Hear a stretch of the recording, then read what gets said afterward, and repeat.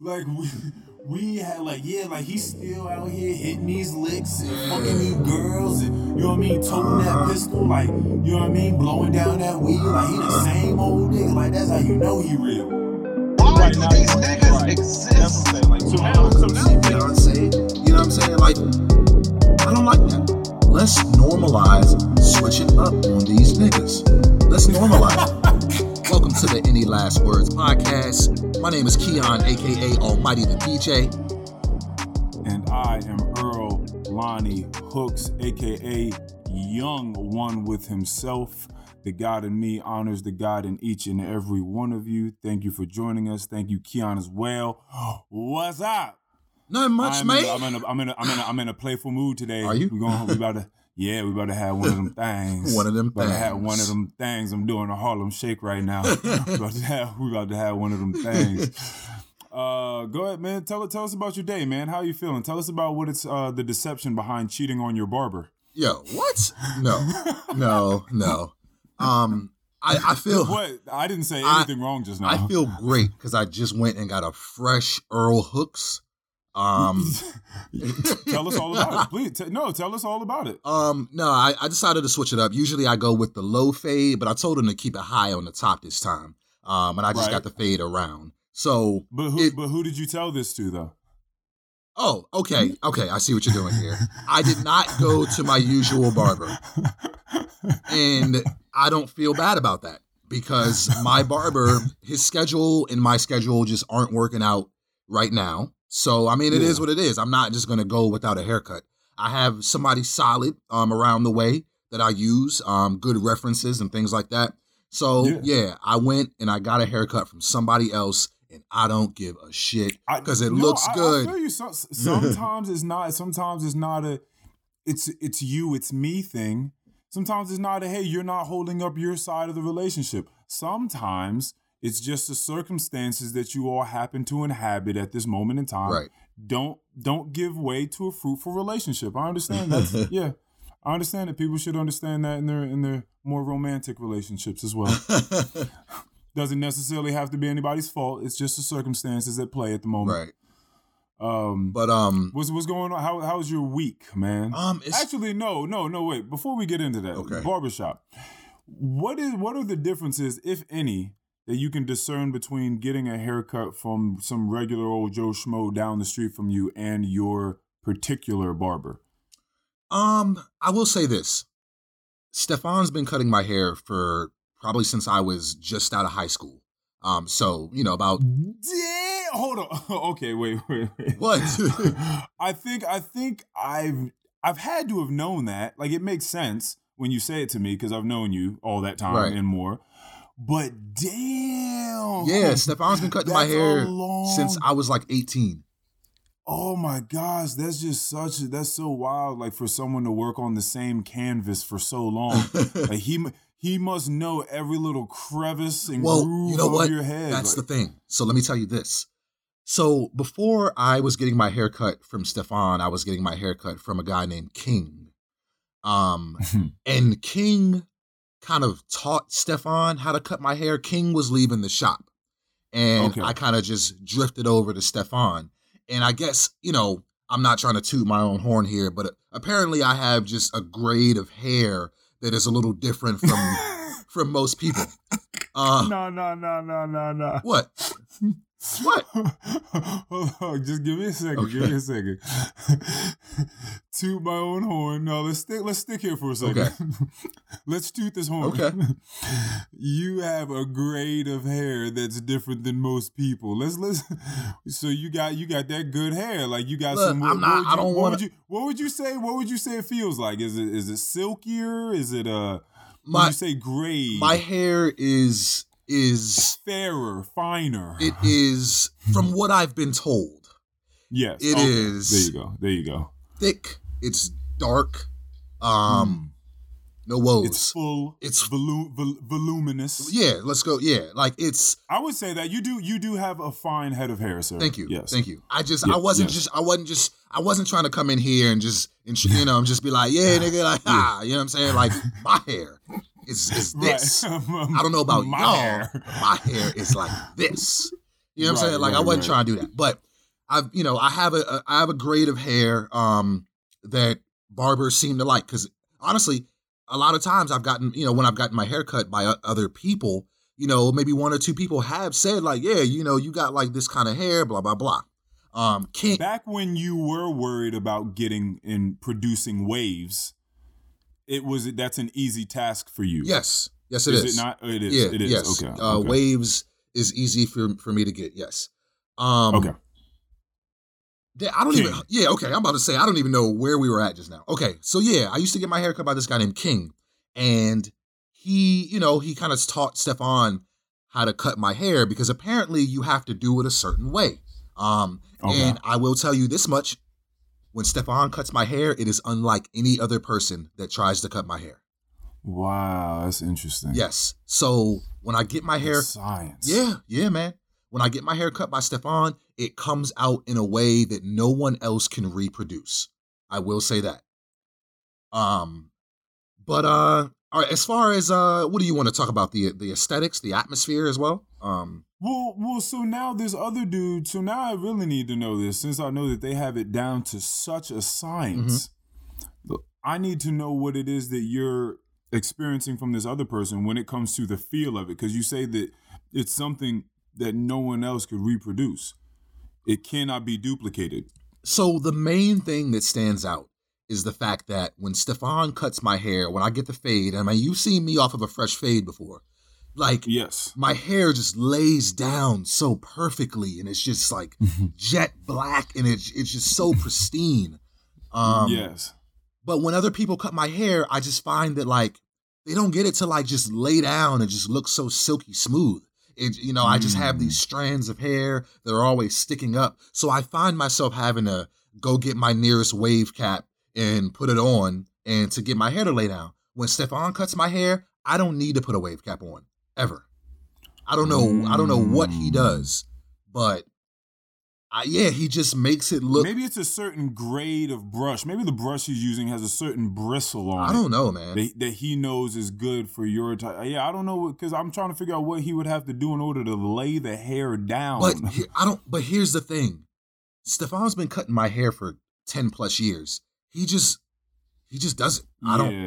They're just gonna be things that he understands. Yeah, exactly. Yeah. Like 10 years of cutting somebody's hair, you're gonna know, like you said, the grooves and the crevices and all that. It's stuff. funny because he probably knows your head better than you do. Yes. Okay. Oh, absolutely. That's interesting. Absolutely. Okay, but I had to know. I had to know. Yeah, but because I've been getting a better relationship. We've talked about it before. Pretty much since you had made fun of me for not actually having a real barber. Like I would just go, I would bounce around to different Joe people. Schmo. I thought I had one for a little bit, and then I realized this person just up and moved to Dallas, and you told me, "Oh, that's not your real barber." Then no, because I wish Stefan would move to a different state and not say something to me. I wish he would do that. I wish he would do that. Like don't disrespect me like that. Yeah, no, that is pretty disrespectful. Because again, if we're gonna draw the parallels between these different sorts of relationships that you can have in your life, it's the same thing. Like you just can't get up and walk away from this relationship without letting me know. Like you're clearly, that you're a big part of my life. You're integral to the way that to my self-esteem, pretty much. Like I come to you for you to bolster my self-esteem. Like twice a week, 3 times a week, however long you go. So for you to leave that's wildly inconsiderate. Yeah. It is. I wish I walk into the shop and he's not there and someone says, "Oh yeah, he ain't tell you he moved to New York." I would be flabbergasted. Are you gonna? Would you text him? Would you? Yeah, I would text him. But what are you gonna say though? I'm gonna be like, "Yo, like you moved to New York, like you didn't, like why you wasn't gonna say nothing." Here's the thing. It has nothing to do with the fact that this man moved anywhere. It's the fact that he didn't tell me. So I walked into the shop expecting to see you, and you're not there, and you will no longer be there. Well, you would not walk into the shop if you didn't make an appointment. Well, yeah, that's true, because I make appointments. I don't just walk into the shop. I go in there and I get my hair cut. Yeah, nah, you can't. Yeah, you got to. Yeah, so especially if I've been making appointments with you for God knows how long, like you gonna have to be considerate enough to let me know that you left. Yeah, to be honest, I don't even know unless it's a Wednesday at 10 o'clock in the morning. I'm kind of looking at the barber weird if I can just walk into your shop and get a haircut by you, because I'm wondering why you don't have appointments lined up. I'm wondering why I can just easily slide in here and get a cut on a Friday at 5 p.m. Right. Like that, you're trash. But you're a trash barber if that's the case. I want to tell you a little bit about the spot that I'm going to though, because it's a cool spot. Okay. So it's owned by someone in, Kyle, let's just say it's like distant family. I'm not going to go down the family tree. It's just, they're not like blood relative to me. A lot of, through marriage type shit, but, distant relative. And the guy, he's an artist. He has like paintings all over the place that he's drawn that are really, really cool. So I like that aspect. Does he sell his pieces within the barbershop? No, he actually, we were talking about it today because, this is only my second time, getting my haircut by this guy. So he was telling me today that like, he's not really at a point where he feels like he wants to sell his art just yet. But he was like, what I appreciate more than anything is when someone like I did today comes in and just asks about the artwork. And I can tell them, like I did this, Right. So I think he really, really likes that. He was like, telling me that, at some point he might get to a point when he bolsters up his inventory of pieces. He was like, I might try to get rid of some of these, because he said he's had people come in and ask him, to buy his artwork before, but he was just like, he's just not ready to do that yet. And that's cool. See, and that's why I was a little bit confused when you said no to it, because he enjoys the appreciation, which all creators do, and he has people that are ready to come in and make purchases, inquiries, all sorts of compliments they're giving, but he's not ready. So what is it that he needs to be ready to sell them? Like, is it because it has too much sentimental value to him and he doesn't want to get rid of them? I think it may be that, but I will tell you this. He told me that he's only started really getting into it in like the last year or so. He said, the early quarantine days really helped him kind of get into his bag, as far as, learning different artistic processes and techniques and things like that. Yeah. Because he told me like, he told me he's willing to sell them, but only like, he was like, I'd only do it if I just like went to Staples and got it like gave someone like a scanned copy. And I was just like, okay, oh wow, okay, that's cool. But a lot of his artwork has a lot of texture in it as well with the paints that he uses. So you wouldn't really be getting exactly what you saw. Yeah, nah. I need the texture. I need to see the brush strokes. Oh yeah, no, I feel that. I need to be able to feel the brush strokes. I feel that. I need to know, and exclusivity comes along with these things as well when it comes to art. Yeah, because it's like a one of one, right? I need to be able to know that I have this. It's not just something like everybody can go get, right? Because you just out here, Nah. So but I respect it. That's his art. That's what he want to do. I respect it. Yeah, for sure. Yeah. I respect it. Yeah, it's his prerogative at the end of the day. I just like to know. See what the fuck is going on. But since you brought up art, I would like to talk about my trip to the American Art Museum. Hey. Yeah, I saw you posted some pictures up, so. Did you like them? I did like them. Did you enjoy them? Look, man, as I've gotten older, I've come to have more of an appreciation of art, especially like abstract stuff. I really love abstract art.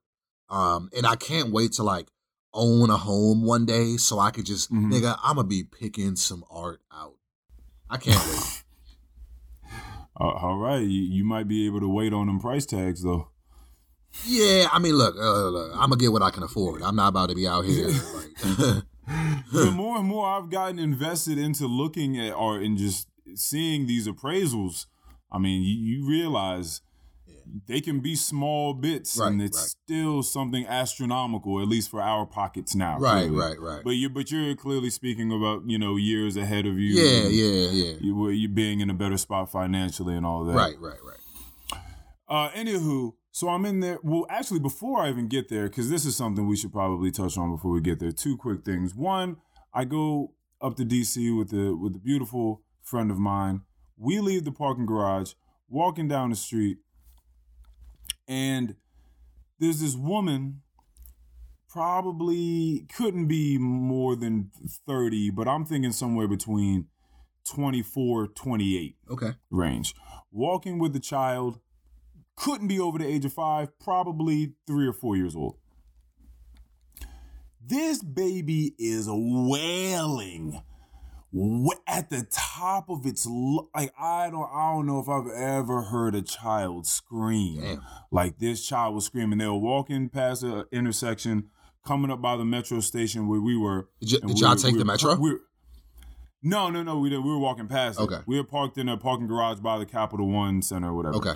So we're walking, and our path is perpendicular with this duo, and right as we pass them, you hear me. When you can hear them like sucking in the air, getting ready for the next one. I'm just like, yo, what is going on with this child? And then that thought abruptly stopped when the next thing occurred. We walked past them. We're probably like 10 steps, 15 steps away from this restaurant we're about to walk into, a little hole-in-the-wall place, which I'm about to speak about next, when this woman belts out, "Shut the fuck up!" Whoa. Ooh. Shut the fuck up! What the fuck is wrong with you? With the fucking attitude? There were so many people out on this corner. Like I said, it was by a metro station. There were so many people out in this hustle and bustle in DC. And she had no shame. Wow. Didn't give a fuck. My friend and I looked at each other like, oh my, there's so many questions that started racing through our minds. What do you think of first, Keon? Like, what's the first thing to pop in your mind when I tell you this story? First thing that I'm thinking of is the fact that this is a child. Like, one, you shouldn't be using language that is just so abrasive like this. Yes. Like, there's other ways to go about this. She was about 2 seconds away from just punching the shit out of this kid. That's how I feel. Or throwing this child into the street. It was... God. It seemed like she was through with this child. And don't get me wrong, because I know parenting is not easy. It's not. For sure. 1,000%. So I can understand when a parent gets a little overwhelmed, gets a little loud with the kids. Like, I get that. But right, because again, we're only catching a glimpse in the life of these people. Right. So what I'm trying to do is extrapolate and figure out what the bigger picture may possibly look like. Right. It's all speculation, but from this glimpse, I can tell you what this ain't just happening outside the crib. This is happening at home as well. Bruh, that's really the key. There's so many different little minute details that go into this that build the bigger picture, but that point right there, if she's okay with committing a transgression like that, amidst all of these people in the middle of the street, in the middle of DC, the nation's capital, what the fuck is going on inside the house when they get home? Right. That's an explosive. Yeah, that can't be good. So then, the very first thing is I thought, wow, I think I may have chuckled like, wow, like that was a little over the top, because exaggeration is funny to me. When people exaggerate things, or I feel like they're going over the top, that shit is funny to me. So it's sort of like a caricature, like I'm watching a cartoon. Like, why would you? Like, I understand the kid was screaming, which was already sort of funny in itself, but then you decided to beat the child at its own game. Right. Like, you're now doing the same exact thing that the child was doing. Whatever it was that the child was upset about, It was screaming to try to get the attention or bring notice to the fact that it was happening. Now, we don't know what the fuck it was, and neither does she, because she said, fuck this fucking attitude. So she just thinks it's an attitude. Right. There's probably some sort of pain, hurt going on inside of this little person, and she'll never get down to the bottom of it because she just tells it to shut the fuck up. But as a response, she does the same thing. There is some hurt, some pain going on inside of her from all the years of abuse that she's probably had in her life, which is why this cycle is continuing. But as well as that's being brought on from this child screaming in her ear as they're walking across. And she decides to, again, do the same thing he's doing and reciprocate that energy. So that's definitely not a way to show a child any sort of love or compassion or a way of righteous thinking or response to, something hurtful or wrongdoing that someone else is doing to you. And the thing is like, we gotta realize these kids are sponges. So like all that animosity and hostility, like they're taking that in bit by bit through the years. So 1,000%. But that's what I'm saying about this older lady is, the younger lady really, is that she probably went through something quite similar to that, because there'd be no reason as to why it's been so normalized in her to do that. Yeah. Unless that was the case, unless she had been around it, seen it, been a part of it, whatever, to some degree. I've had my fair share of ass whoopings growing up. You know what I'm saying? Right. Right. But like I've also had a lot of love and comfort, a lot of real conversations, a lot of lectures. For sure. You know what I'm saying? Yeah. So there was a lot of but there was never any shut the fuck ups. You know what I'm saying? There was never any of that. There was none of that. We can. We over here laughing at some mental child abuse right now, but it's like it is extremely exaggerative and it's so unnecessary. You're right. I never understood that. I just feel like if you're going to be an adult, which again, I've said this to people a lot of the time, adults are nothing but children that continue to live. That's really all it is. So you grow up, and a lot of times, and a lot of times people continue to do the same things they did as children because they weren't necessarily corrected or weren't given the tools that they needed to be able to correct them. So it's just, that's insane. But that child is a very good chance, if that child doesn't have other, mentors in life, teachers, coaches. It takes a village, man. It takes a village. So if there are not too many other people, or at least one really good one to show them a better way, there's a chance this person could completely be emotionally fucked up, don't know how to express their emotions, are scared to express them because anytime they may be hurt or bothered, they feel like they're going to say something and the person's going to respond with a shut the fuck up. Right. So it's just, these are just things that we got to think about. Yeah. Speaking of adults being children that just, what'd you say? They just continue to live. What are your Halloween plans, my friend? I was just notified today, because I had none, and I still have none. Okay. But I was notified today that we are able to wear costumes at my job. Oh, come on, man! You gotta do something.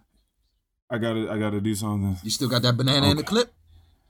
I got the banana, but as it does suggest a large penis, I don't think that we should do it. It's the way that a banana is formed, because I know you're looking at me crazy right now. It's the way that the banana is formed. It starts off top, you know what I mean? And then it kind of comes down between the legs. And then my legs are on either side of the protruding bottom, which is suggestive of large penis. So I don't think that's something I can run around with at an establishment such as the one that I am employed at. No, Keon. I'm whether I got the banana in the clip or not, the banana clip is staying at home. I'm not doing that. I do have I can't do that either. I also do have sexy officer. I got like it looks like some YMCA. Oh man! Like, is it like cropped? Yeah, the village people. Is it like cropped? Yeah, man. Is it like a crop top? It takes a village. It takes a village. Yeah, like the sleeves are cut off. You know what I mean? Like it's like a sleeveless police outfit with the hat. And I think it might be a little too. Plus I can't do it anyway because I got like tattoo sleeves. So never mind, I can't do that anyway. Oh man, I don't know. Y'all have to think of something. But see, that's the thing. If you do something at your job, it kind of has to be whack to a degree. Like you can't. It doesn't have to be whack. It just can't be provocative. Okay. Well, I'm trying to provoke somebody. Halloween, man, come on. Well, yeah, I know it's Halloween. Yeah, I get it. Yeah, I don't want to be wholesome and spooky at the same time. You don't want to go in there dressed as the Pope? I can't. No. I can't. Yeah, and there are probably certain things you can't do either. That's too. Yeah, that's probably religious. A little religious. Yeah, you're right. Yeah, it's too religious. See what I'm saying? Right, like right. That's provocative. That's provocative. So you can't do it. You got to just go in there with a fucking cape and some fangs. Yeah, like, I'm not doing that. Like I'm not being a PTA member at a Monster Bash or a Monster Mash. I'm not. Yeah, you don't want to dress up as Elvis. See what I'm saying? Like, nah, exactly. You know the ones. Like, you know the I'm not doing all that basic. You don't want to be like a big ass peanut butter and jelly sandwich. If I can, if I can can I just be me? Can I just? If I can just wear like my casual outfit, I'll wear this. And I'm black, y'all, and I'm black, y'all hoodie I got. I bet you they won't let me wear that, though. No, they not. See, what's the problem? Why can't I wear that? Why can't I come dressed as a social justice warrior? I don't know. That's probably on the same level as coming in with a a Biden Harris shirt on or a Trump Pence shirt on. So. You know what? It's the land of the free. I don't want to do this. I don't want to do this. This is mad shit that we're not going to be allowed to do. So no, I don't have any. Well, look. So, Halloween is Antoinette's favorite holiday. And for anybody that did care about the Smithsonian American Art Museum story, I will be back to that. Okay, my bad. So we went to Spirit of Halloween like last night, and. Wait, what is Spirit of Halloween? It's a Halloween store where you go buy costumes at. Oh, that's what it's called. Okay, yes. Spirit of Halloween. Yes, gotcha. Spirit of Halloween. They usually just every it's a seasonal thing. They come around every year. Halloween season. Yeah. But I mean, you'll start seeing them in like September. You know what I'm saying? Yeah. But tons of things to choose from. Antoinette is going to be Lydia from Beetlejuice. I am going to be Beetlejuice. We bought some green temporary hairspray that I'm going to put on my fade. So I am going to be, you just call me Nigga Juice. Call me Nigga Juice. Yo, that's, oh God. I'm going to be Negro Juice. Ew. But I got the black and white suit. I'm gonna spray paint my hair green. It's gonna be cool. And I don't know if we're actually going to go to a place, but we do plan to just go into DC and just kind of like walk around DC. Maybe pop in, get a drink here, get a drink there. You know what I'm saying? Yeah. Just be a part of the general festivities. Yeah, yes. You know what I'm saying? Because even though a lot of the places that we'd like to go to are probably gonna have capacity limits. People are still going to be out and about in the streets. So it's still going to be a good time. It's so wild. We kicked this whole Corona thing to the side, like with the ease. We're like, you know what? I mean, there are holiday season, like we out here. There's definitely some things that I've become a little more relaxed on. Right. Like I don't plan on going to any concerts or any, festivals or we're not flying anywhere because airports are already dirty as it is, even before Corona. So, you know what I'm saying? But like just out in the open air, you know what I'm saying? With a mask on, obviously. I guess I'm willing to take those specific chances. Yeah, I was about to say we're all out here taking chances and risks. Nobody really knows what's going on. I go to work 5 days a week. I'm taking chances. We're all taking. Everybody's out. It's like restaurants are super funny too because you go out and they don't have a lot of places don't have physical menus. Like, oh no, just scan this code and it'll pop into your Safari and it'll take you straight to a menu on our website. And that way, so now we're pandemic proof, provisions, COVID free. It's like I'm touching, like that's fine, but I'm touching everything else in this place. Right.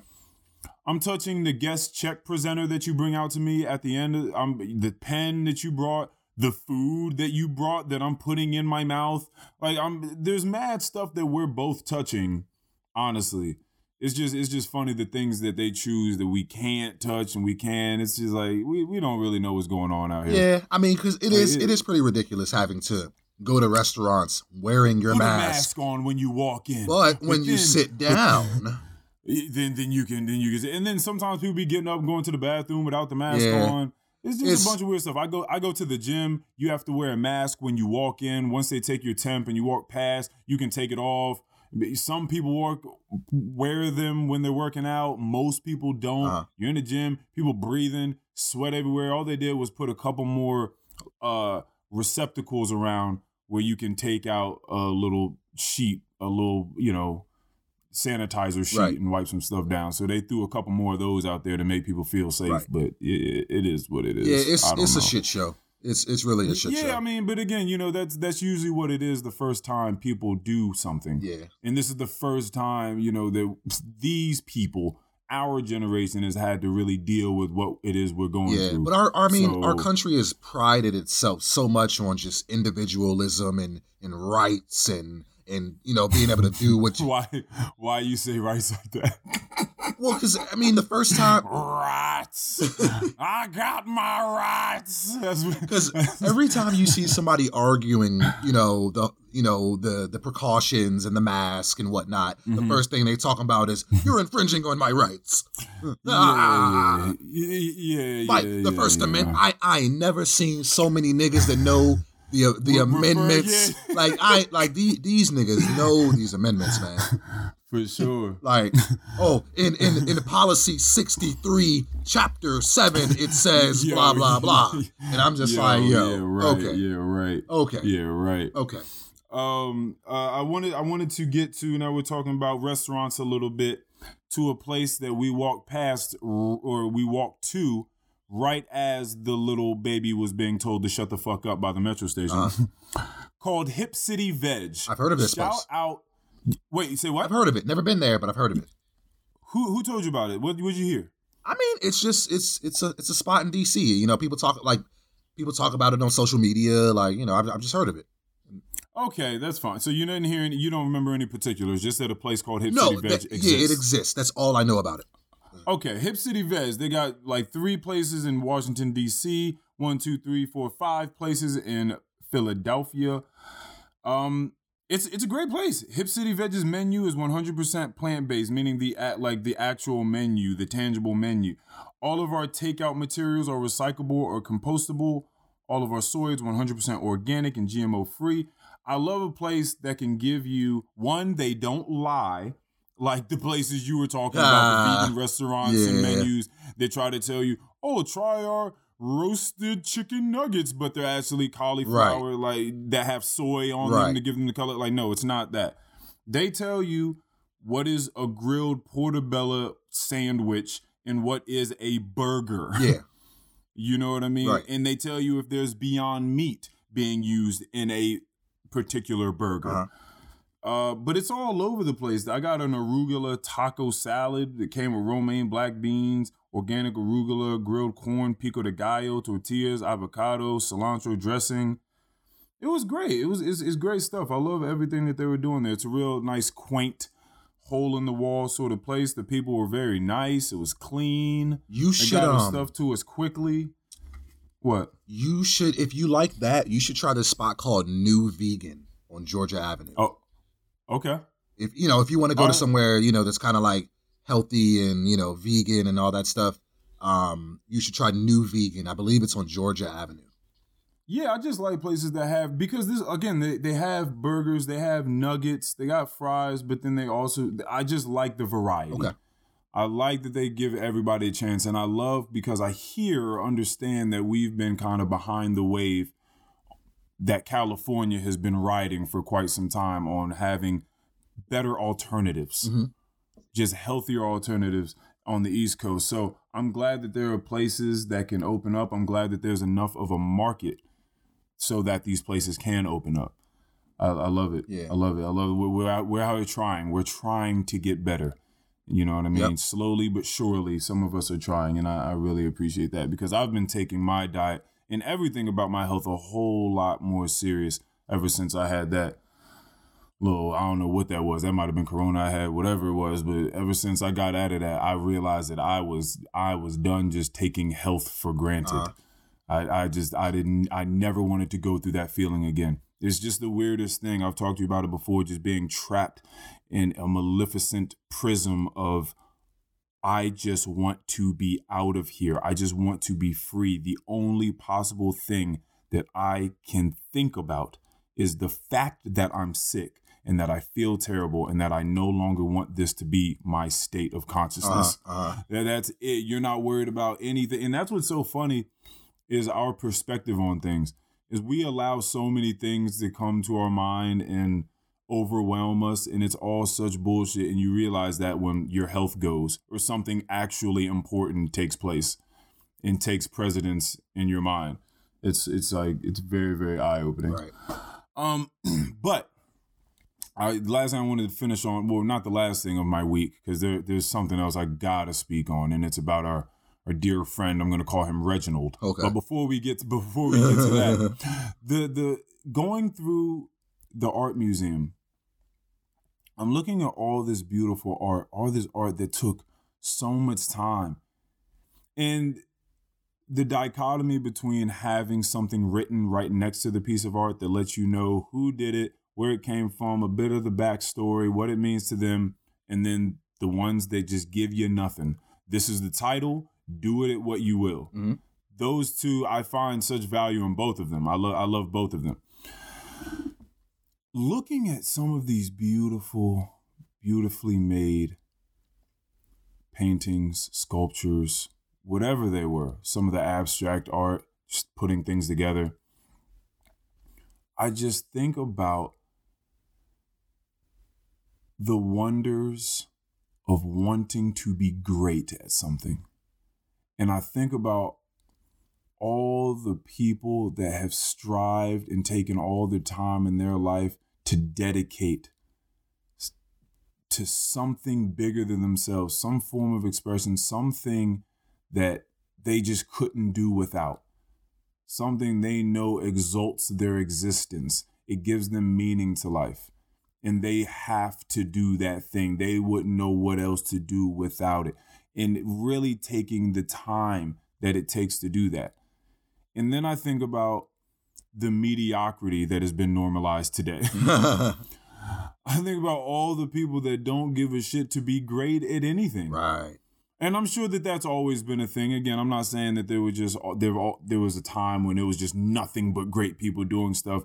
But, I guess I'm more so speaking to the Enlightenment age and things like that, where you had a robust activity of, authors in their literature breaking boundaries, and scientists and philosophers and artists and all these sorts of things.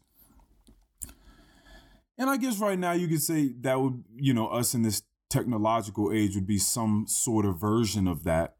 But also with that is just become people squandering their time, scrolling mindlessly through a bunch of things and not really giving a shit to put that time into being great at anything. Right. It's like just enough to be able to get by and continue to breathe, and I'm good with that. And I'm just like, golly. Like that's kind of the shit I was talking about on the last pod. It is. Yeah. It's exactly what you were talking about. Becoming complacent. Yeah.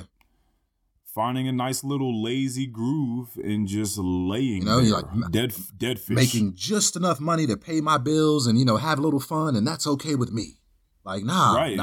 And that's where I'll be. Yeah. Until the day I die. Like there will be no spark of desire to be anything more than I am in this very moment. Mm-hmm.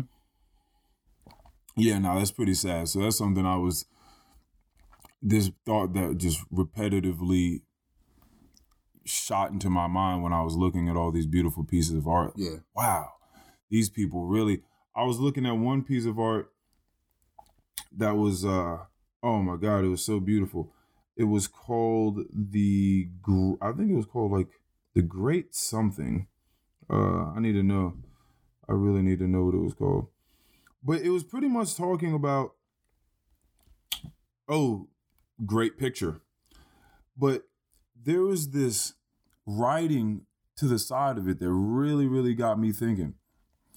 It was just a time when people would go and sort of have what we would look at as a movie premiere, except it would just be a premiere or, an outcoming of a photo or a painting. And they would have, the red silk curtains or red velvet curtains ahead, and people would come and they pay their tickets and get dressed to the nines like they were going out to a racing event like Gold Cup or something like that, with all the pearls and the big hats and the shoes and the belt buckles and the this and the that. And they would go and just sit and wait for these red curtains to get drawn back so they could just marvel at a piece of artwork. Interesting. And I was like, that's fucking dope. I'm like, that is real appreciation. Like, that's beautiful to really come out, and these people would just spend years and years painting these great pictures for people to come out and view in that fashion. I just thought that, again, coming back to appreciation of simple but complex things is something that I feel like we should dip our toes back into a little bit. Have you? That's awesome. Have you ever been to an art show? I've been to like an exhibit. I mean, maybe just like. Well, like my grandfather was an artist. I've been to. I went to because just in the I don't know what you want to call it, my world, the DJ world, the music world, that underground shit. You know what I'm saying? Mm-hmm. I've come to know a lot of artists, and they're always doing like little pop-up showcases, like. They'll rent a space out with a bunch of other artists and just kind of have a bunch of people come through and mingle and, chit chat and, have, and just show off their art. And, some people buy it and stuff like that. It's nobody's getting dressed to the nines, but it's still happening in some spaces. It's still like it's its own way. I mean, and there's there's no fucking red curtain, but everyone's attention is not solely focused on this one piece of art that's going to be revealed. I like them all. Yeah. I just felt like this was a very novel way of presenting a piece of art. It's very different. I get it. That's pretty cool. We can get off of that. The last thing I want to talk about from my week was the friend Reginald. All right. That decided to come on by my house, hit me up. Hey, man, like, you at the crib? Yeah, I'm over here. Go ahead, pop on through. Comes through after going to the gym. He has tropical smoothie in his hand. Wraps and chips, smoothie. That's important. It'll come back later. Comes, sits down at the table with me because I'm eating my peanut butter and jellies. And we start talking. Now, this person works with a lot of older men that don't necessarily share his political views, plight, social justice plights, all of those things, or methodologies to arriving at these conclusions that they have in their mind. So he finds himself on a day-to-day basis having a lot of contention in his arguments and a lot of contention in his speak and conversation with almost everybody at his job. It sounds like the way he talks about it. So then he comes to me, and it seems like he just has a lot to let out. Like he needs to really get his shit off because clearly it's not so encouraged at his place of work, shall we say.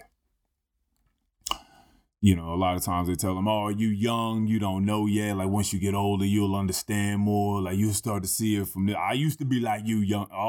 Oh, you were young, and I used to be like you. I remember, like, so he gets a lot of that, which is extremely patronizing and frustrating when people talk to you like that. Like your thoughts aren't worth anything right now. Yeah, they're pretty much the lady by the metro station telling you shut the fuck up because you like you're not expressing yourself correctly. You don't really know. So this entire time he's talking about, and I don't even know half the stuff. He's talking about Joe Biden emails and how they were proved to be justified and what Trump got going on and, you know, just the difference in the political views of the extreme conservative and the extreme liberals and how it feels like there's got to be some middle ground for people and how it feels like when it comes to social issues, it's mostly just blue for him, but he understands the economic side from the conservatives. And he has been neck deep in politics ever since the last election. He says he just reads articles and listens to podcasts and watches the news and blah, blah, blah. Like, this has been a lot of his life. And a lot of people have been put on to politics and things of such sort ever since. My whole issue is he comes in, first thing he said, hey man, you vote yet? Hey, we counting on you. We counting on you. This is my thing. I never decry the value of knowledge. I've never been that person. No one has ever heard me be that person. I think you should go and get the most amount of data that you possibly can.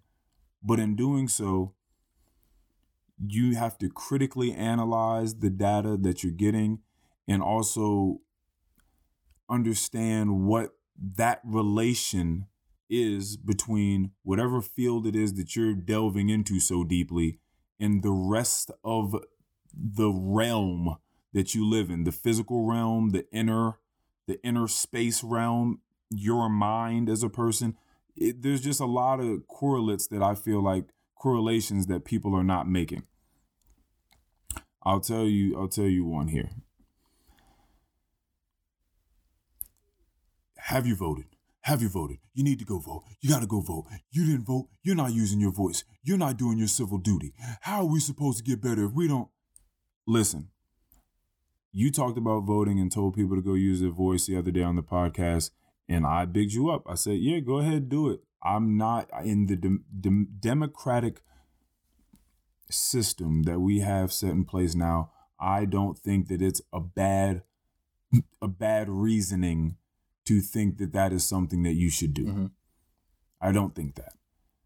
What I do say is that there are caveats to things. There are other things that we should think about. What's interesting to me is that people come at people so strongly every time it's time to vote because that is the civil duty. That is the thing that we need to do to move forward, to progress, for the world to become anew. Well, or not, if you're speaking more conservative and traditional. But the thing is this, why is it that we never come at other people for the rest of our civil duties? Why does it end? It starts and ends with voting for a lot of people in conversation. So this is a question that I posed to my friend Reginald, and he was saying, well, this is the basis. This is the building block. This is the start, voting. That is the bare minimum you can do for your community as your civil duty. Because there are plenty of people that don't necessarily have the time to try to go out and be a bigger part of their community and work in their community on a day-to-day basis and do their civil duty in that sense. And then he asked me what I felt like I was doing for my civil duty. And I said some things, but here's a better response. We are the community. This is something I feel like is really interesting because people somehow have divided themselves, their singular being, from the community. No, every single person makes the community. So when you ask me what I'm doing as my civil duty, or what we should be doing, or what could possibly be more important than waiting however long it is that we wait so that we can vote on someone to go and change our lives for us and cross our fingers and click our heels and hope for the best, I say to that, change yourself. Be looking. And again, I know that I come in, I preach this stuff, and people probably don't want to hear about becoming a better person, but you need to hear it because that is how change occurs. There has to be an enlightenment, a new enlightenment age, if you will, now that I'm referring back to the art. There has to be that. You work on yourself, and if enough people are thinking that way, then the community changes. The people that we put in place to do these things change. It all changes.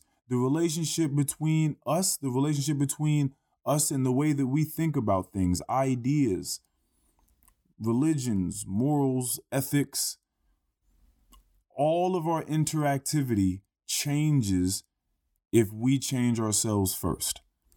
So that's the way that I decided I would answer his question.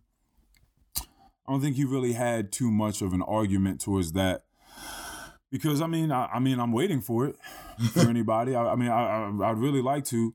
Again, he's talking about, people, what do you do if you work 40, 60 hours a week and you got to come home, you got to eat, you got to sleep, you got to get ready. Okay, that's fine. Everybody nigga, don't live that life. You don't spend 3 hours on NBA 2K today, 1 hour on Madden, you've been scrolling through Twitter. You had mad time to try to figure out a way to be a better version of yourself, to fix the community, because that's one and the same. It's one and the same. And because you didn't do that, I could come at you with the same vociferousness that you come at people with and say, you didn't vote? You didn't vote? So I could come at you and be like, hey, how'd you get better today? How'd you better your mental health? What did you do to learn? What did you do to exalt yourself? What did you do to elevate? Who have you helped? Did you help yourself? How? Show me. I don't do that. I come on here, I have conversations with you. People take from it as they may. And that's pretty much it. But I just find it so interesting that just people come at you this way about voting as if that is it, as if that is the end all be all, as if that is the number one priority. Voting only happens but ever so often. Yeah. There are things that we need to be thinking about outside of that, and we need to be holding ourselves accountable to outside of that. Daily. Not every 4 years. Yeah. Daily. That's how things change. So that was my sort of conversation on that. And I'll end it with this. We got on to a conversation about my dear friend that I went to the art museum with, in this business that they have selling all natural, all organic hair and skin products.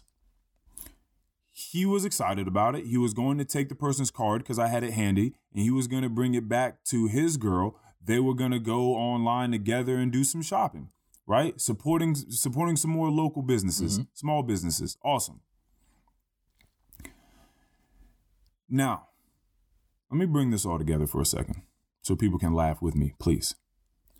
Let's laugh at Reginald together.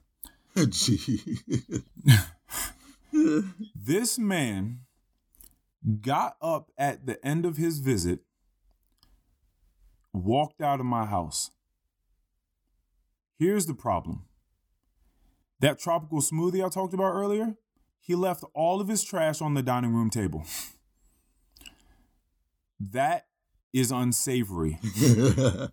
That is a distasteful thing to do, okay, in our society. You do not leave trash on someone's table when you go over for a visit. Number 2, he left the card on the table that he was supposed to take that would have helped him support the local business of my friend. Thirdly, because this person used to live with me, for some reason, their mind took them back to a time when they did live with me, which was more than 7-8 months ago, and tried to lock the door with their home key, which does not and should not work on my lock. And in trying to do so strongly, so arduously, they broke the lock. So now my key and my roommate's key does not work on our lock. We cannot lock our door. Please come rob us if you would like. So my point in this is, you're so worried and stressed out about what all these people think when it comes to the politics and these people's emails, and if they're a part of some terrorist organization, and if they're working with this, and you've done went down this rabbit hole of politics, worrying about all these things that ultimately you cannot change. Can you vote? Yes, we do have that. We can use our voice for that. And you can hope that the person that you put in that place does right by everyone as best they can. You can hope. But there's so much more that a person can do for their community. One, as I've spoken about numerous times on this podcast, is being mindful. Mindful of the moment that you're in. Mindful of the people that are around you at the time, listening, being present, living in the now. That is where true power lies for us. So you don't did all that talking, and now you don't left trash on my table, left the car that you were supposed to take in order to support a local business, and you broke my fucking lock. So what do politics mean when you do that in my house? Yeah. Is that 3 strikes? I like you. Like, do you feel me though? Like, no, I understand. Like, I understand you want to learn about things, but for you to just completely be blind of all of these things in the immediate space that you're occupying, whether we're talking about actual locational space, square footage, or time and space, this what you immediately occupy, you are gone. You worried about Joe Biden's emails. No, pick this fucking trash up and stop breaking my lock. Like, how about we start there? Joe Biden's emails. Yeah, like the fuck is you talking about? so that's where my mind goes. But I hope everybody's going out and voting. And you know what I mean. And I hope that you're also worried about your civil duty in other ways. Now, before I allow you, Keon, to go on and get into things that you would like to speak about. Because of this this extremely nefarious absent-minded moment that my friend Reginald had, I would like to take time to walk us into our second meditation. Okay. Another 5 minutes I'm going to give us for meditation because we need everything we can get because people out here tripping. Okay. I would like, if you are listening and you are in a space in which you can close your eyes and do this, that's great. If you're on the move or you need your eyes to be open, that is fine too. Just listen and try to calm yourself and do what you can with what we have going on here. So I'm going to start the 5 minutes now. I'd like for everyone to be able to close their eyes. Try to have their back as erect as possible, to allow for good breathing, and to come to the breath, and to focus on how the air fills up the lungs, fills the diaphragm.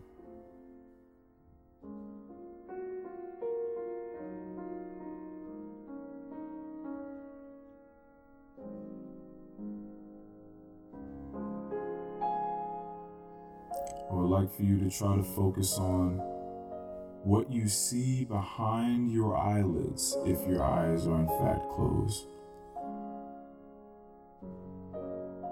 What are the little spurts of light that you can see doing? What colors are there? What patterns are there?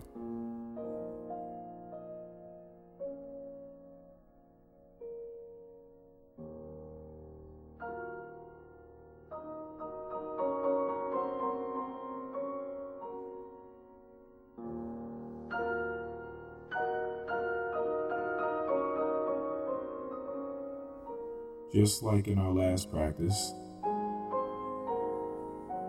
breathe in and breathe out as a count of 1, and see if you can remain conscious throughout your counting all the way to 10.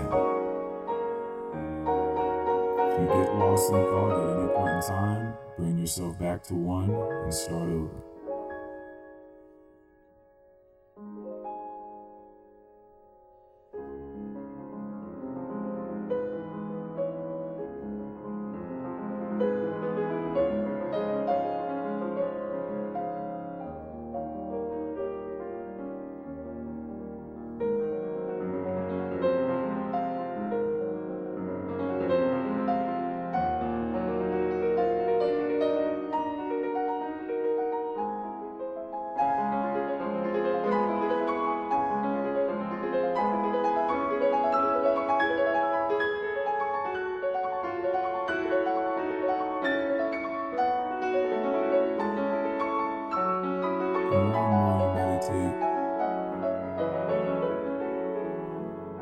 Your brain will start to give way and allow you to see things in a clearer cut fashion. You will slowly become less and less overwhelmed and overtaken by the seemingly large but actual minute problems in your life, if there are even problems at all. They could just be distractions masquerading as items of importance.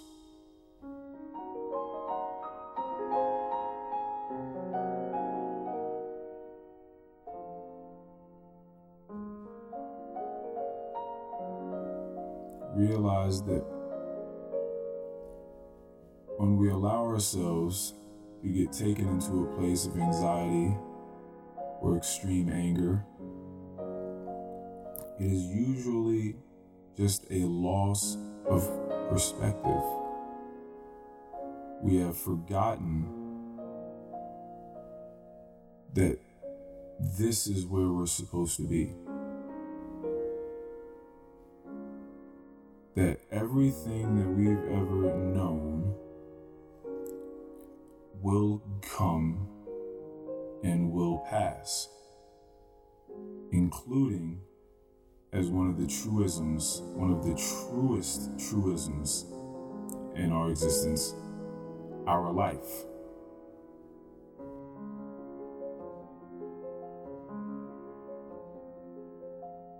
We could just as easily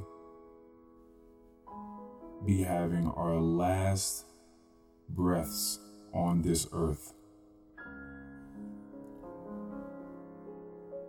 And just how saddening would it be, the thought of you using your last minutes being angry about Joe Biden's emails.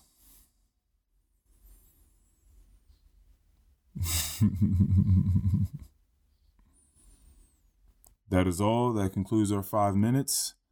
Thank you very much for joining us again on that. I'm not going to be doing this every time, but I definitely want to get people a little bit into the groove of meditation because I do find it to be so transformative. I think I would be doing a disservice if I didn't at least try to get people involved in it. So that's that. How you feel, Keon? What's up, man? What's up? What's up? I'm coming out of my mental space right now. You coming out of your sleep? No, I didn't sleep this time. I didn't sleep this time. But no, I do think it's still very relaxing just to take a moment to just sit down, close your eyes, breathe very deeply. And either whether you're thinking about, something or not thinking about something, it's all very calming. It's all very calming. Yeah, man. Yeah, and that's the whole thing. We talked about it on the last one. A lot of people say, oh, I can't stop thinking. My mind's just not the type of mind that'll turn off. It's not about shutting your brain down. That's not what it's about. You're going to have thoughts that arise in consciousness, just like you're going to have heat and cold and smells and sounds and all these other things arise into consciousness. It's just about being able to focus on them. If a thought comes, look at it. Take a second to analyze and look at it from all of its different sides and then allow it to pass as thoughts do. It's about getting further and further away from being lost inside those thoughts and having to snap yourself back out of it and focus again on any given thing that has arisen. So that's really all it is. So just you have to continue to do it with love, compassion, no judgment. Mm-hmm. It's just something you practice and you get better with it as time goes. I mean, it's completely changed my life. If I could only have people put their brain, like if they could just see what I see, the way that I experience things versus the way that I used to, it's so transformative. It's absolutely insane. But all right, I'm done with all of my weirdness. For now. Go ahead, man. What do you got? What do you got, buddy? A couple of pods ago, we were talking about survivor's guilt, I believe. Yes. And you had mentioned something about how Jay-Z had some survivor's guilt because of kind of all the people that he left behind, the life that he left behind, that other people were still kind of living. And it's The Rock. And I get that. Because Jay-Z comes from a place of poverty and violence and drugs and things like that. So I could see how he would feel that way, still knowing that you can't help everyone. Mm-hmm. However, I was listening to one of my favorite songs the other day that features Jay-Z. It's the song called Light Up from Drake's Thank Me Later album, classic album. Yes. Yeah. And the verse, I'm obviously not gonna go do the whole verse here, but there was a part in the verse that really stood out to me where Jay-Z goes on to say, "The summer's ours, the winter too. Top down in the winter, that's what winners do. And to these niggas, I'm like Windows 7. You let them tell it, they swear that they invented you. And since no good deed goes unpunished, I'm not as cool with niggas as I once was. I once was, cool as the Fonz was. But these bright lights turn me to a monster. Sorry, mama, I promise it wouldn't change me, but I would've went insane had I remained the same me. Fuck niggas, bitches too. All I got is this money. This'll do." Hey, yo, he be spitting. I'm not gonna lie to you because you brought this up to me, the song at least up to me the other day, mm-hmm. and I went and listened to it, and well, here's the thing. I listened to it twice, mm-hmm. and both times during his verse, I got chills. Both times. It was absolutely insane. Go ahead. And so it's like, yeah, sure, he has that survivor's guilt, just knowing where he came from.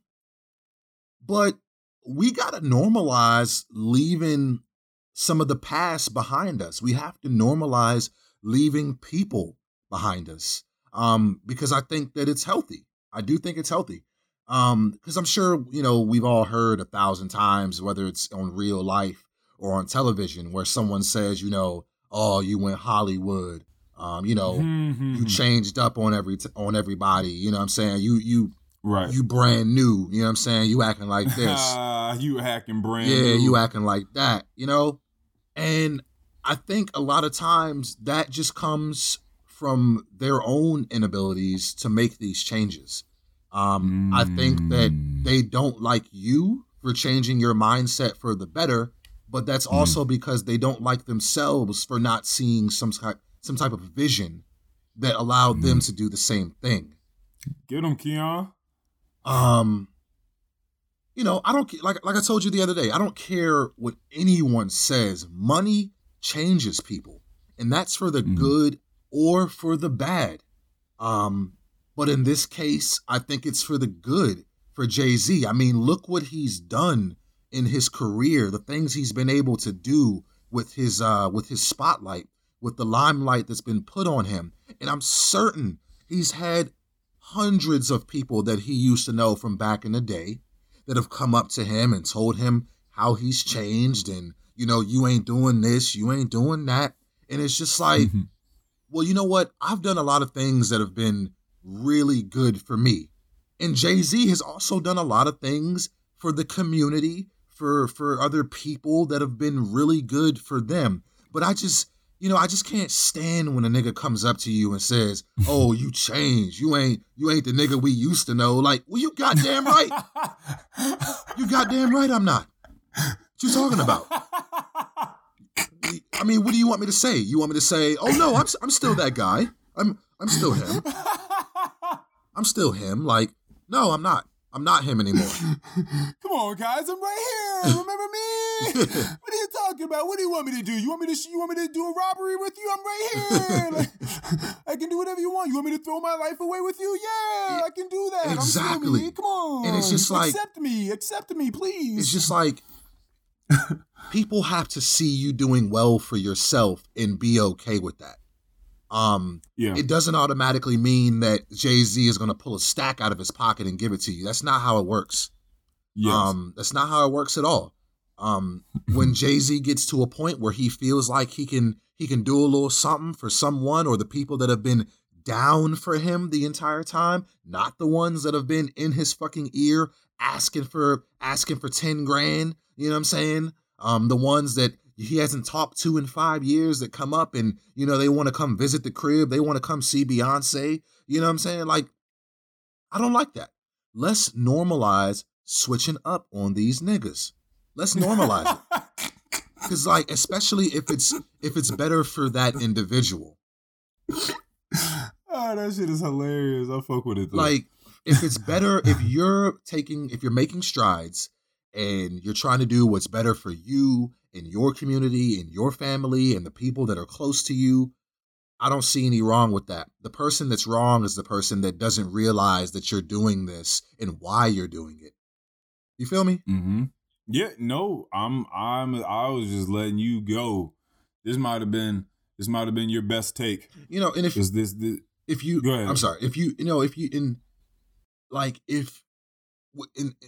Jay-Z, he's been a figure, a public figure in the hip hop community, in the Black community for a long time now.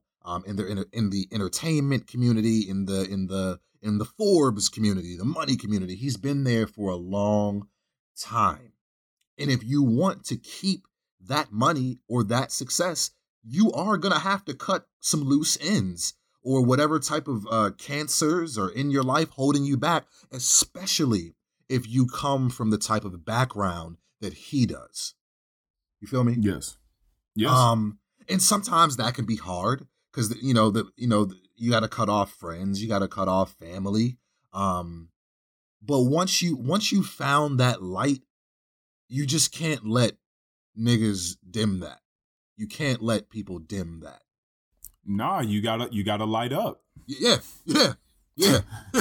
you gotta light up. Nice one. There's actually something that this makes me think of. This is from the Sanskrit. I'll show you how it links in a second. Okay. Look to this day. I'm sorry. What is the Sanskrit? The Sanskrit. So the Sanskrit is in. Hold on a second. I guess.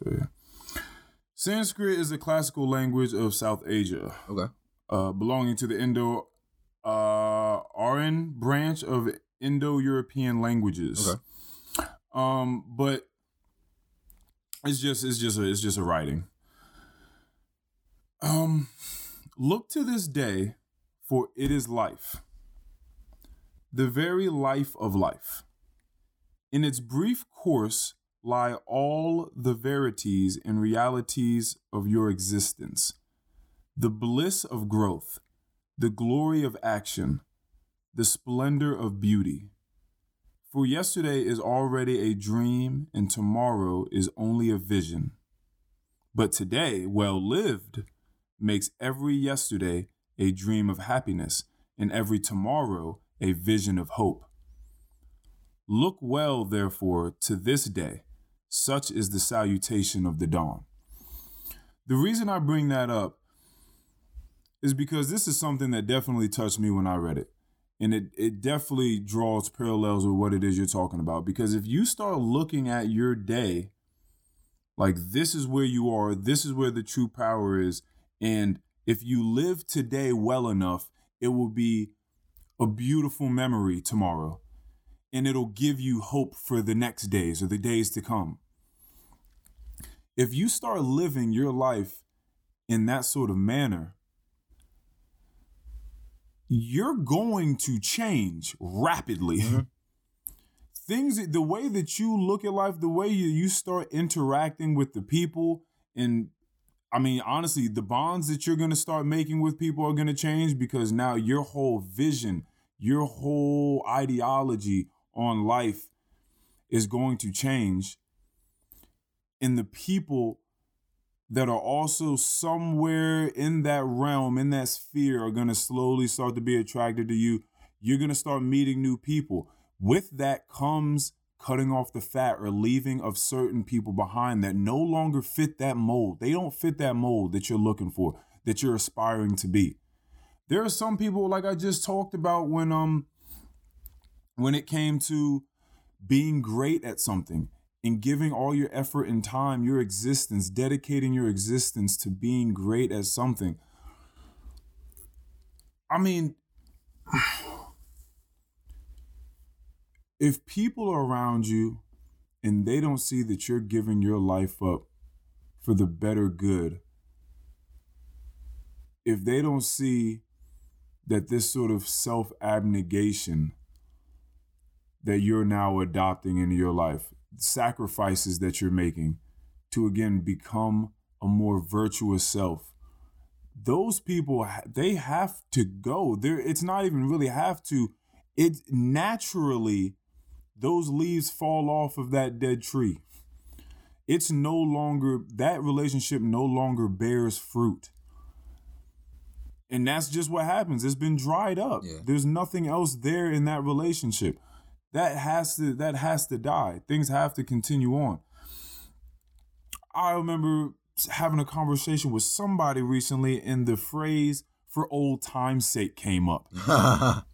And I thought about that for a second, because this isn't the only person that said it to me. I've had multiple people say it to me. We've all heard it. Yeah. Oh, let's do this for old time's sake. Oh, you didn't hang out with this person for old time's sake? Oh, come on, man. We got to do it one more time for old time's sake. Nigga, no. Let me explain to you why not.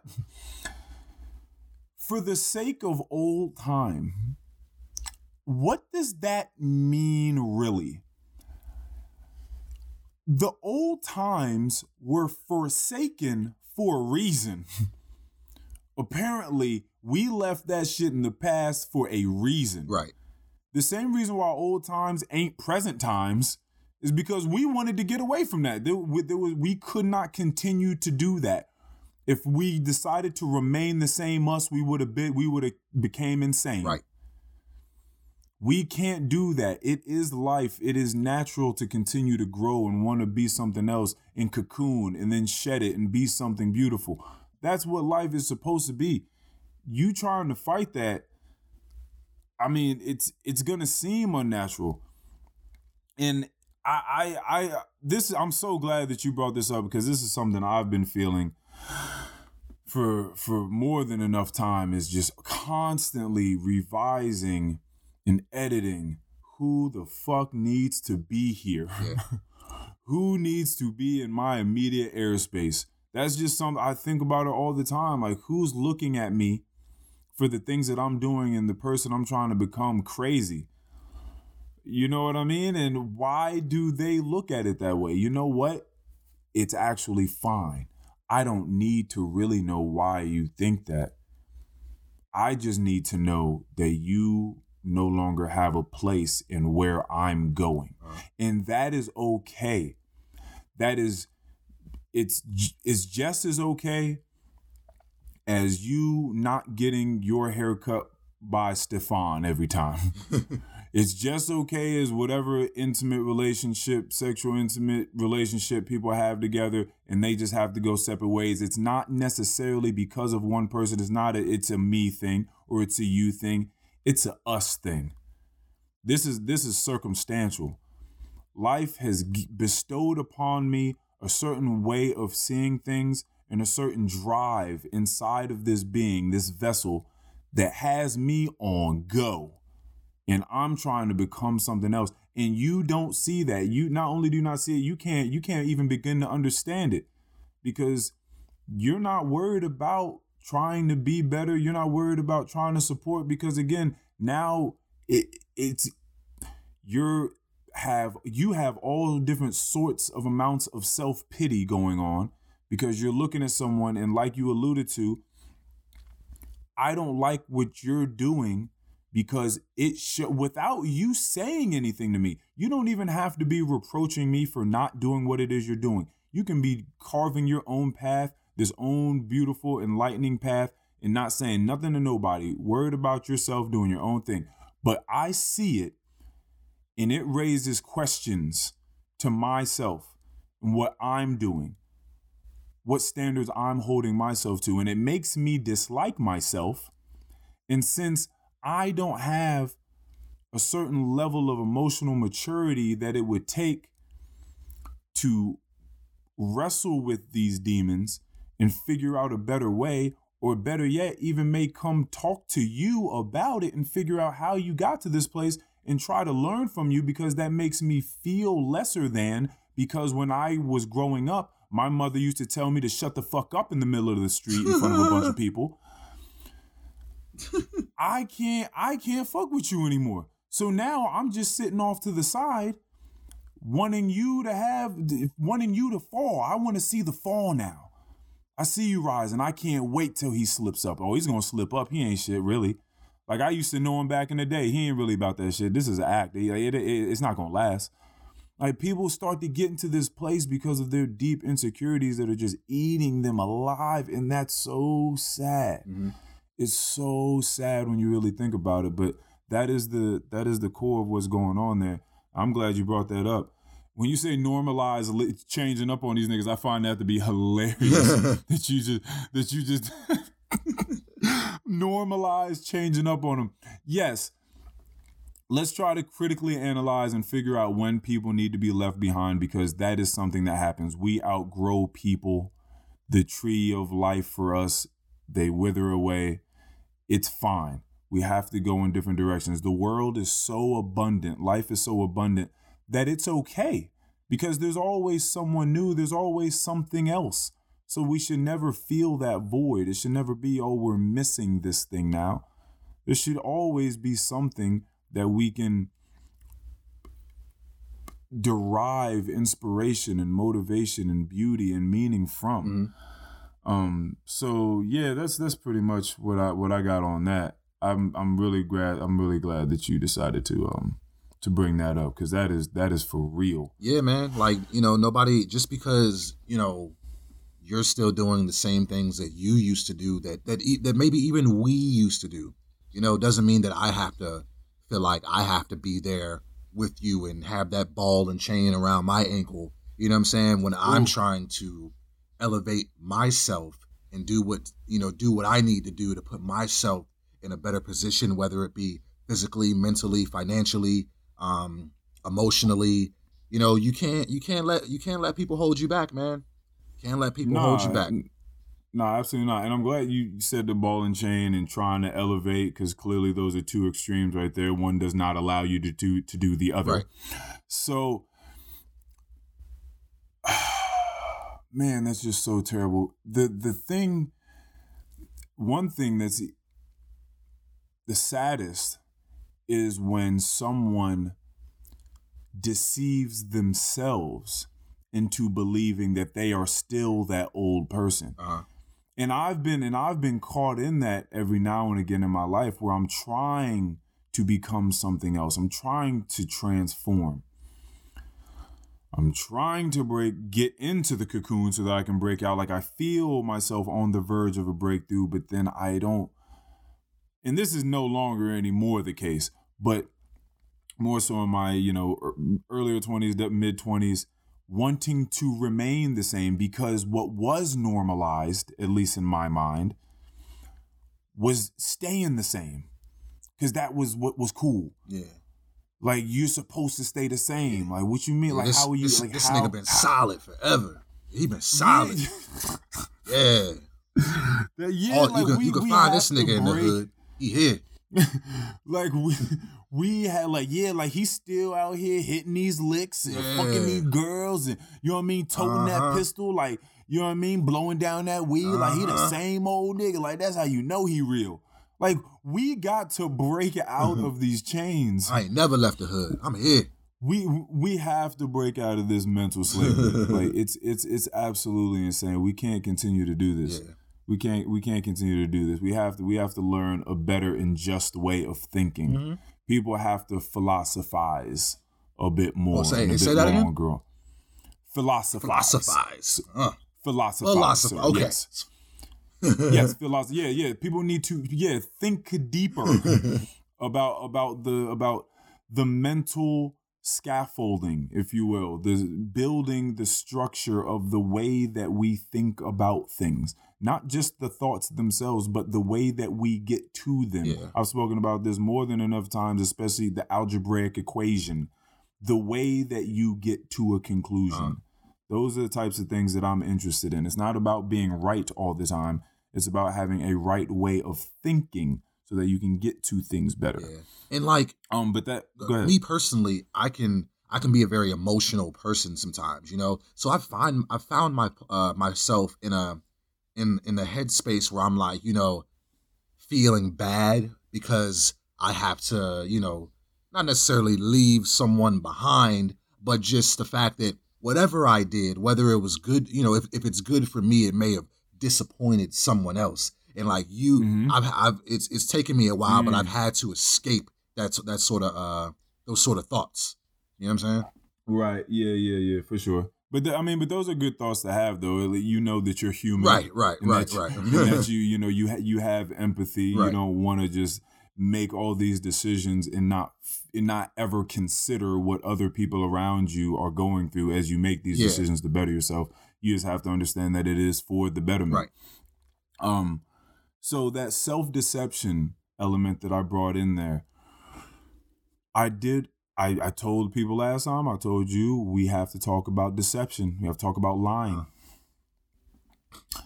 Something that's clearly quite renowned. Yeah. We all, people do it in all different sorts of levels, and that's a lot of what I want to talk about. But I want to approach it through a compassionate lens as I try to do certain things. Because compassion, as I've said before, is something that we all need to work towards, because it is just abysmal in a lot of people's way. People like to say that they're compassionate, but when you look at their actions, a lot of the time it is devoid of compassion and understanding for other people, the way they do things, cultures, traditions, thought processes, knowledge, education level, status, blah, blah, blah. So I think the first thing that made me think about this was this author. I had read a few of her books. Her name is Janine Driver. She is an deception specialist. She is a lie detector. She is good. She's worked with the FBI, CIA, In the behavioral analysis unit? But I went over there, taught them a few things. But so I've read a few books on lie detection. I just find lying so interesting, and the reasons why people do it, the ways that people try to do it. So one of my favorite things to do, a lot of people don't know this, is to catch people in lies. Okay.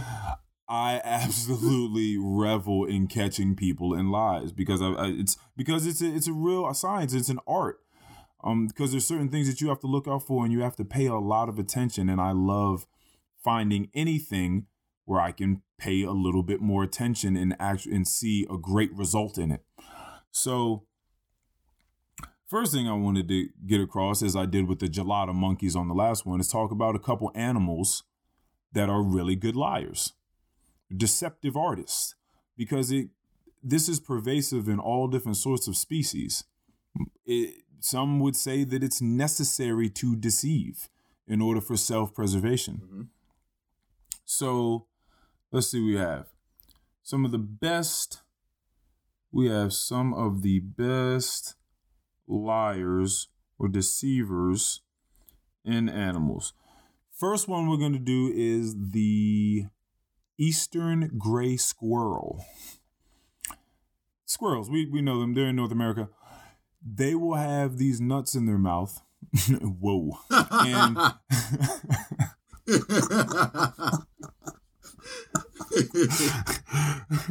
and they'll run around and act like they're planting it somewhere.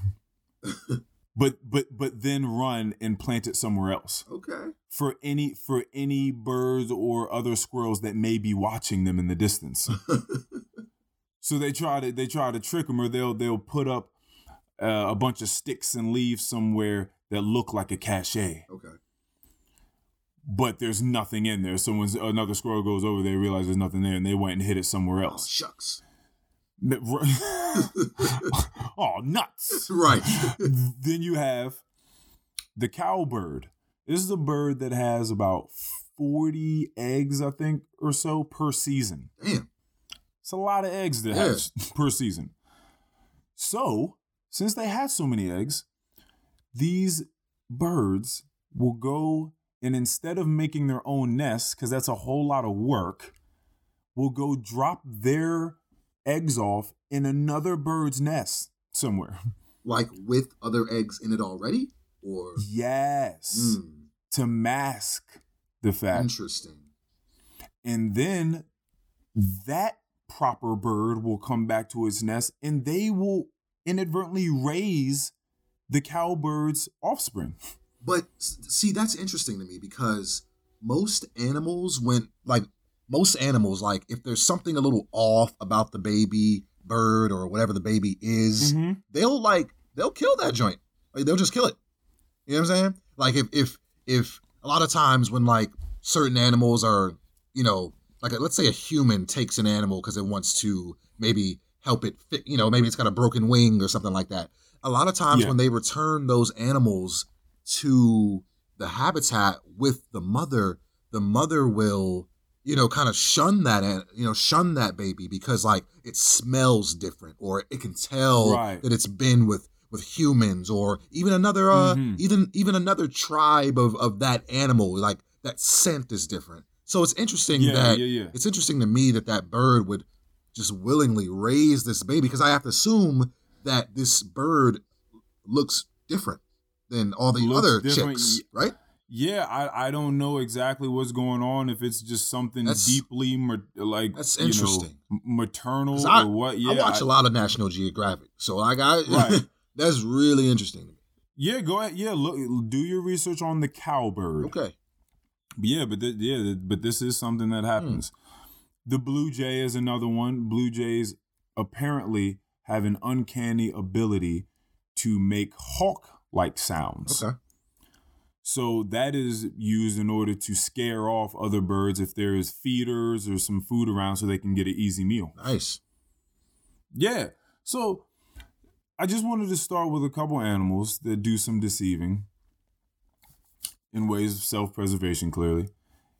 Because I feel like at the end of the day, that's usually what it comes down to with human beings too, is some way trying to preserve their self or their sense of self, their sense of security. You saying niggas ain't out here just lying for fun? Just having a good old... Well, no. I'm not gonna say that either, because we're about to go through some degrees of lying. And we're gonna try to extemporaneously, or you like the word impromptu, come up with, Did you say I like the word impromptu? Yes, you do. I know this about you. That's one of your favorite words. I do like to use it. So, by the way, everybody, I know a lot more about Keon than he thinks that I know. I listen. Anyway, so we're going to try to come up with some anecdotes that go along with every one of these degrees. So, first one would be lying.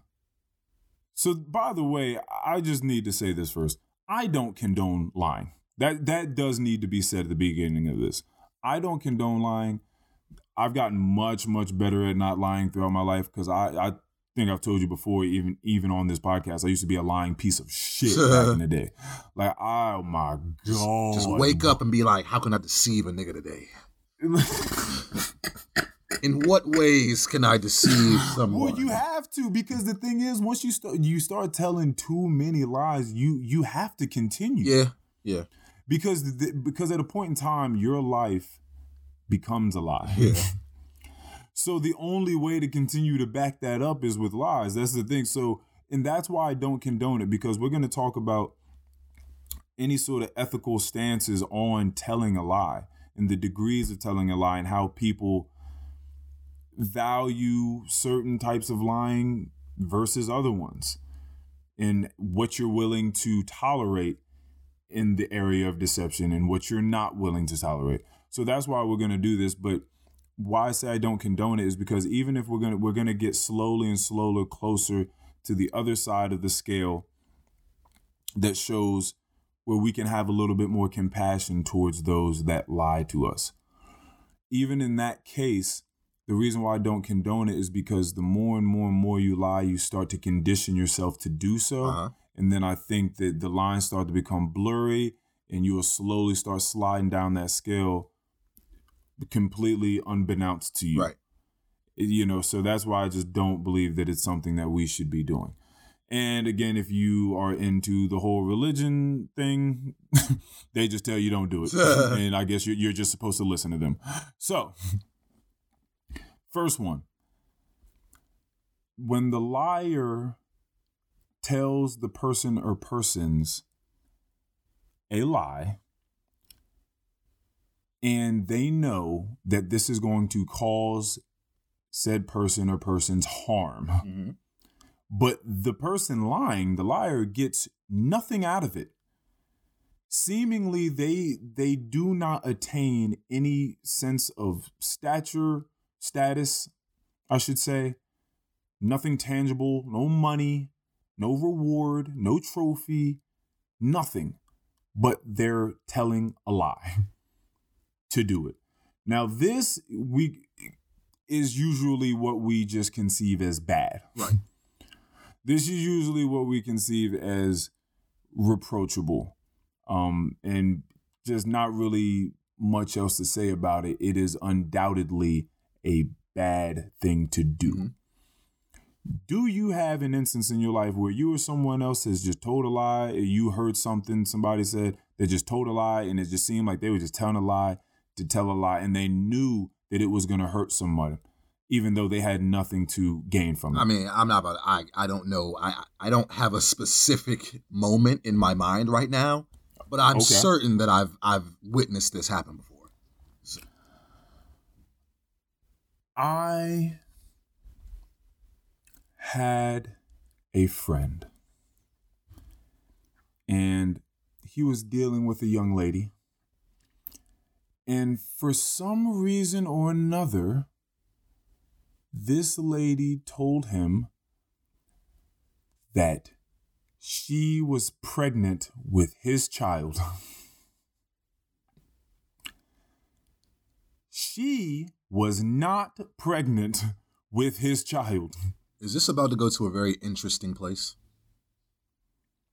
I'm not going to go too far in it. Okay. I'm just going to say that it seemingly made no sense for this woman to tell my friend this. She gained nothing from it. But he went through hell in his mind for months. And so that is the type of lie that is reproachable, that is undoubtedly a heinous transgression to make. Right. The only thing she could have possibly gotten from that is some sort of delight because she is a complete sadist. She likes to see people's pain. She wants to see the city burn. So that's not cool. No. Right? That period. That's it. So can you? How did it end? She just at some point in time told him, "Oh wait, never mind." Wait, never mind. Nope, I was wrong. That's it. That's not, so, there's an issue there. Yeah, that's foul. Because all it did was just put this person in a hellish place because this man did not want to have a child with this woman. If it was the last thing on earth he wanted to do, it was have a child with this person at this particular time in his life. Right. Moving on. Someone telling a lie to someone or some persons, and that's going to hurt someone. Could be the person they're telling a lie to, whatever. They're admittedly, in their minds, hurting someone by a lie that they're telling, but that lie is also going to help them in some way, shape, form, or fashion. Mm-hmm. Anything in your mind now? Nope. Bro, There are plenty of times you know what comes to mind in this to me? What? Dirty macking. Oh, wow. Dirty fucking macking. Going up to someone that you would like to woo, and the only way you feel like you can succeed at this is if you spread a lie about someone that you think that they're interested in so that you can kick them out of the picture and so you can have your chance at triumph in it.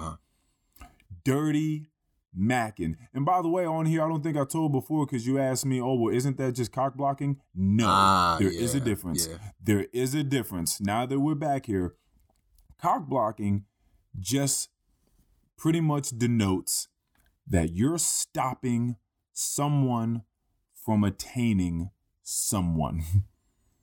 That's all that it denotes. Dirty macking means that not only are you playing defense, but you're also on the offensive side as well. Right. That means you're stopping the person from getting who they want, and you're also about to slide in there and try to take over from that point on. Mm-hmm. That is dirty macking. And that is this type of lie. Okay. Telling lies so that you can come out on top. There's people doing that in the workforce, telling lies about somebody so that they can try to get, the position that they're both in competition for. There are many ways that goes. That's a lot of people lying. A lot of people lie in all these different variances. The next one. Telling a lie and it doesn't hurt the person, nor does it help you. That's probably the dumbest one. That's a dumbass lie. Yeah. That's usually what we, I guess, would call a white lie. That's the sort of liar that I had to cut off a little over a month ago from our friend Eddie that lives down in Florida now. he used to just tell me a bunch of dumb ass lies that didn't. Habitual. You don't understand. I would just try to figure out, because I would catch him in them all the time, just through very simple questioning.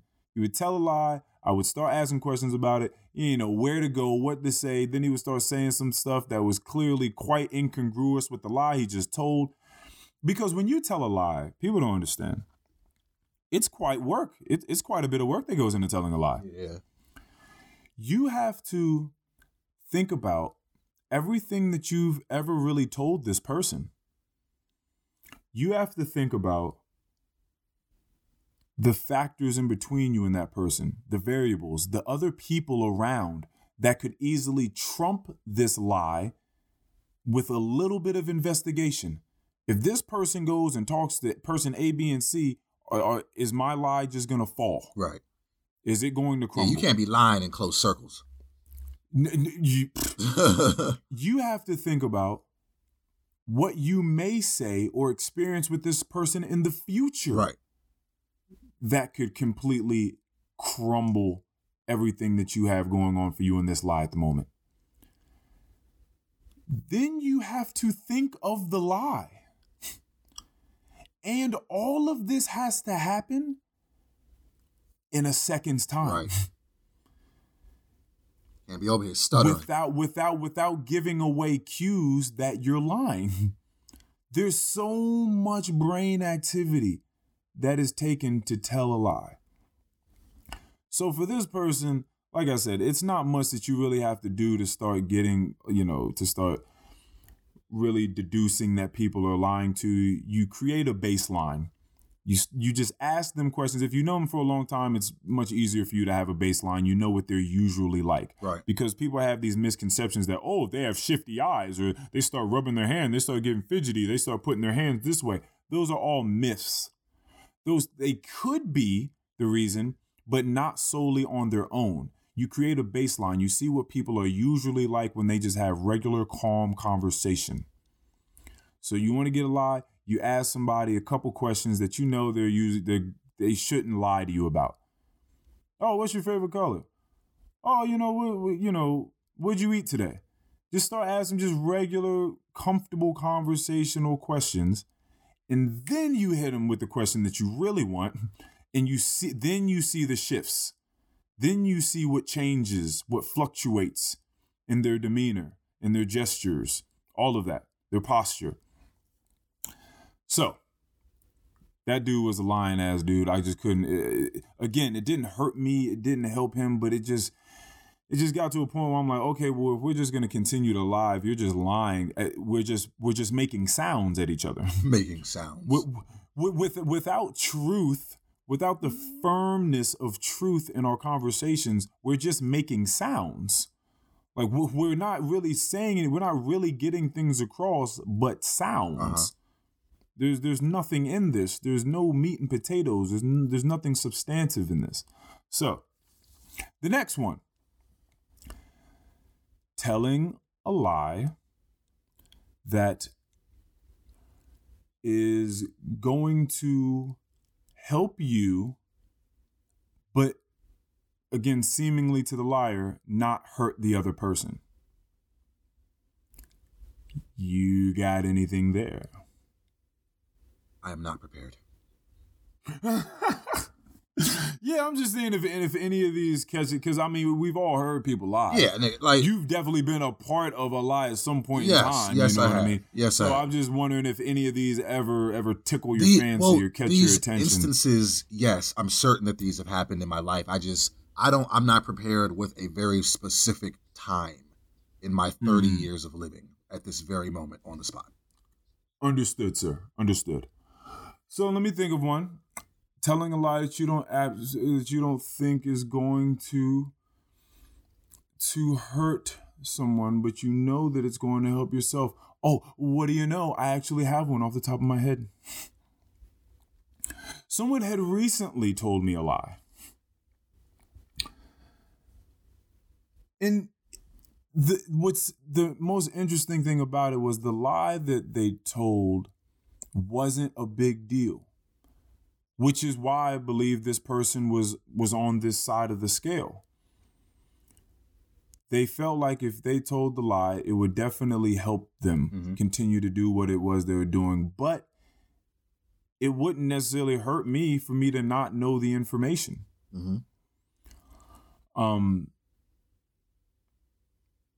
So pretty much, this is what happened in a nutshell. I know someone that is being used at their job. They're being used by someone that is in a higher position than them. And they're being used for their nasty little games. Nothing sexual is actually taking place, but the person gets their little kicks being able to say things and have their little passes at this person. And it's going untouched. Now, the person that lied to me said that the reason that they allow this to continue to happen is so that they can solidify some sort of longevity at this job. Is it worth it? So that they can have the security and the longevity and maybe possible, further rankings, elevation, ascension. I mean, can I ask you, has whatever's transpired, I mean, is it along the realm of harassment?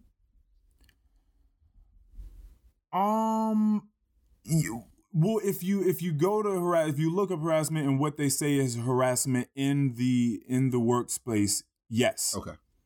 Yes. Again, now nothing has been physical. Right. There's been no touch, but there has been quite the suggestive things that were said. Right. Now, like I said, I pay attention very, very intently to conversation. So when this person came to me and told me some information, and I sort of put things together myself, I realized that this person was still allowing this, even though the person told me that this was no longer a thing taking place. So I asked them a certain question that is a chess move that got them pinned up in a corner and they didn't know how to answer it. And when they did answer it, as soon as they answered it, they had already showed their hand and it let me know that they were lying. I'm good like that. So again, this person lied, sort of by omission, but then a little bit just blatantly after I asked a certain question. And they thought that they would be able to continue to have benefits if this lie prevailed and that it wouldn't hurt me at all to not know this information. That is my anecdote to go along with that. The next one. Lying in hopes that it helps you and the person you're lying to. I have one. Bam, there we go. Well, hold on. You tell me which one this is. I'm just gonna say it. Okay. So I was leaving, this was probably in like 2014, maybe. I was leaving a job. I had gotten a new job, a better paying job. And there was someone at the job I was leaving that I wanted to take with me. I knew that if I had asked her to come and work with me, it would benefit her financially. It would be less traveling for this individual. And I just thought it was going to be a win-win situation. And she's just good at what she does. So, okay. I was not the boss at the job that I was leaving. I did have a boss that was like in there with me at all times. Well, not all times. So, funny enough, I tell my boss that I'm leaving, and not too long after, this other girl tells our boss that she is also leaving. And so my boss starts to put things together, and she asks me straight up, says, are you taking, we'll call her Jocelyn, are you taking Jocelyn to the new job with you? And I looked her dead in the face and I said no. Because I didn't want no parts of that drama. I didn't want any issues. Yes. You know me. So I lied and I said no.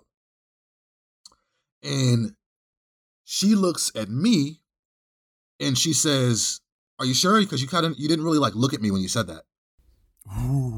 And I'm just like, no, I'm not. And of course now I'm looking at her and I'm just like, no, right. I'm not doing that thing that you said that I'm doing. Oh, that's great. That's great. And it's just funny because like we had a conversation about it a couple of weeks ago because I still keep in touch with that boss because she's just cool peoples. Right. And you know, it's all out in the air now. Like she knows that I took that person. She's not holding it against me. We had a great laugh about it. Right. But in that instance, I did lie. For my own benefit and for no benefit of hers. Yeah, for no benefit of hers. She was going to lose something and I was going to gain something.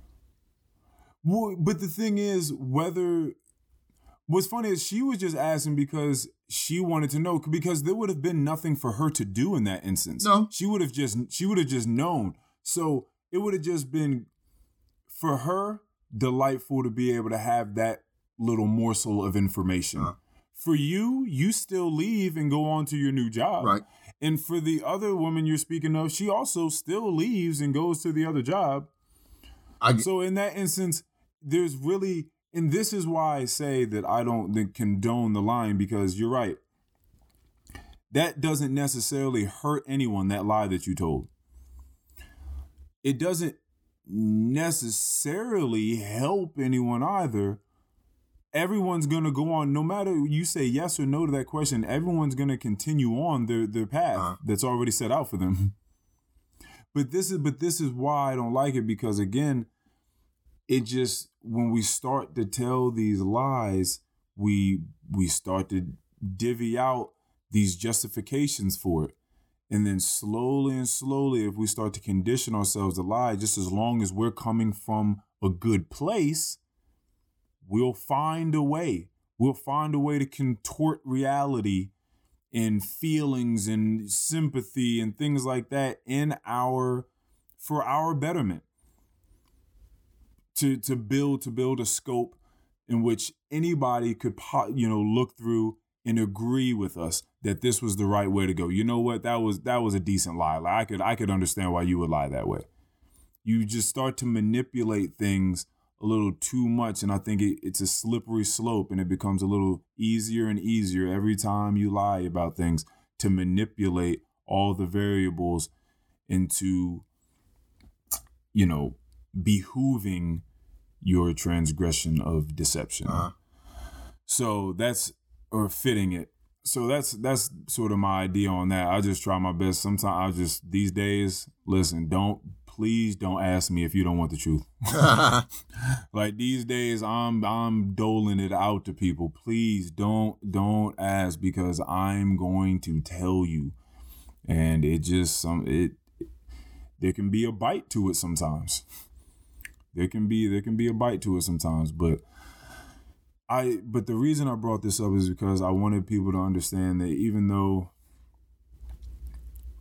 clearly it's pervasive through all these different species, and we see these different reasons for why we should do it, self-preservation, trying your best to allay hurt for other people. I just find that honesty is the best policy.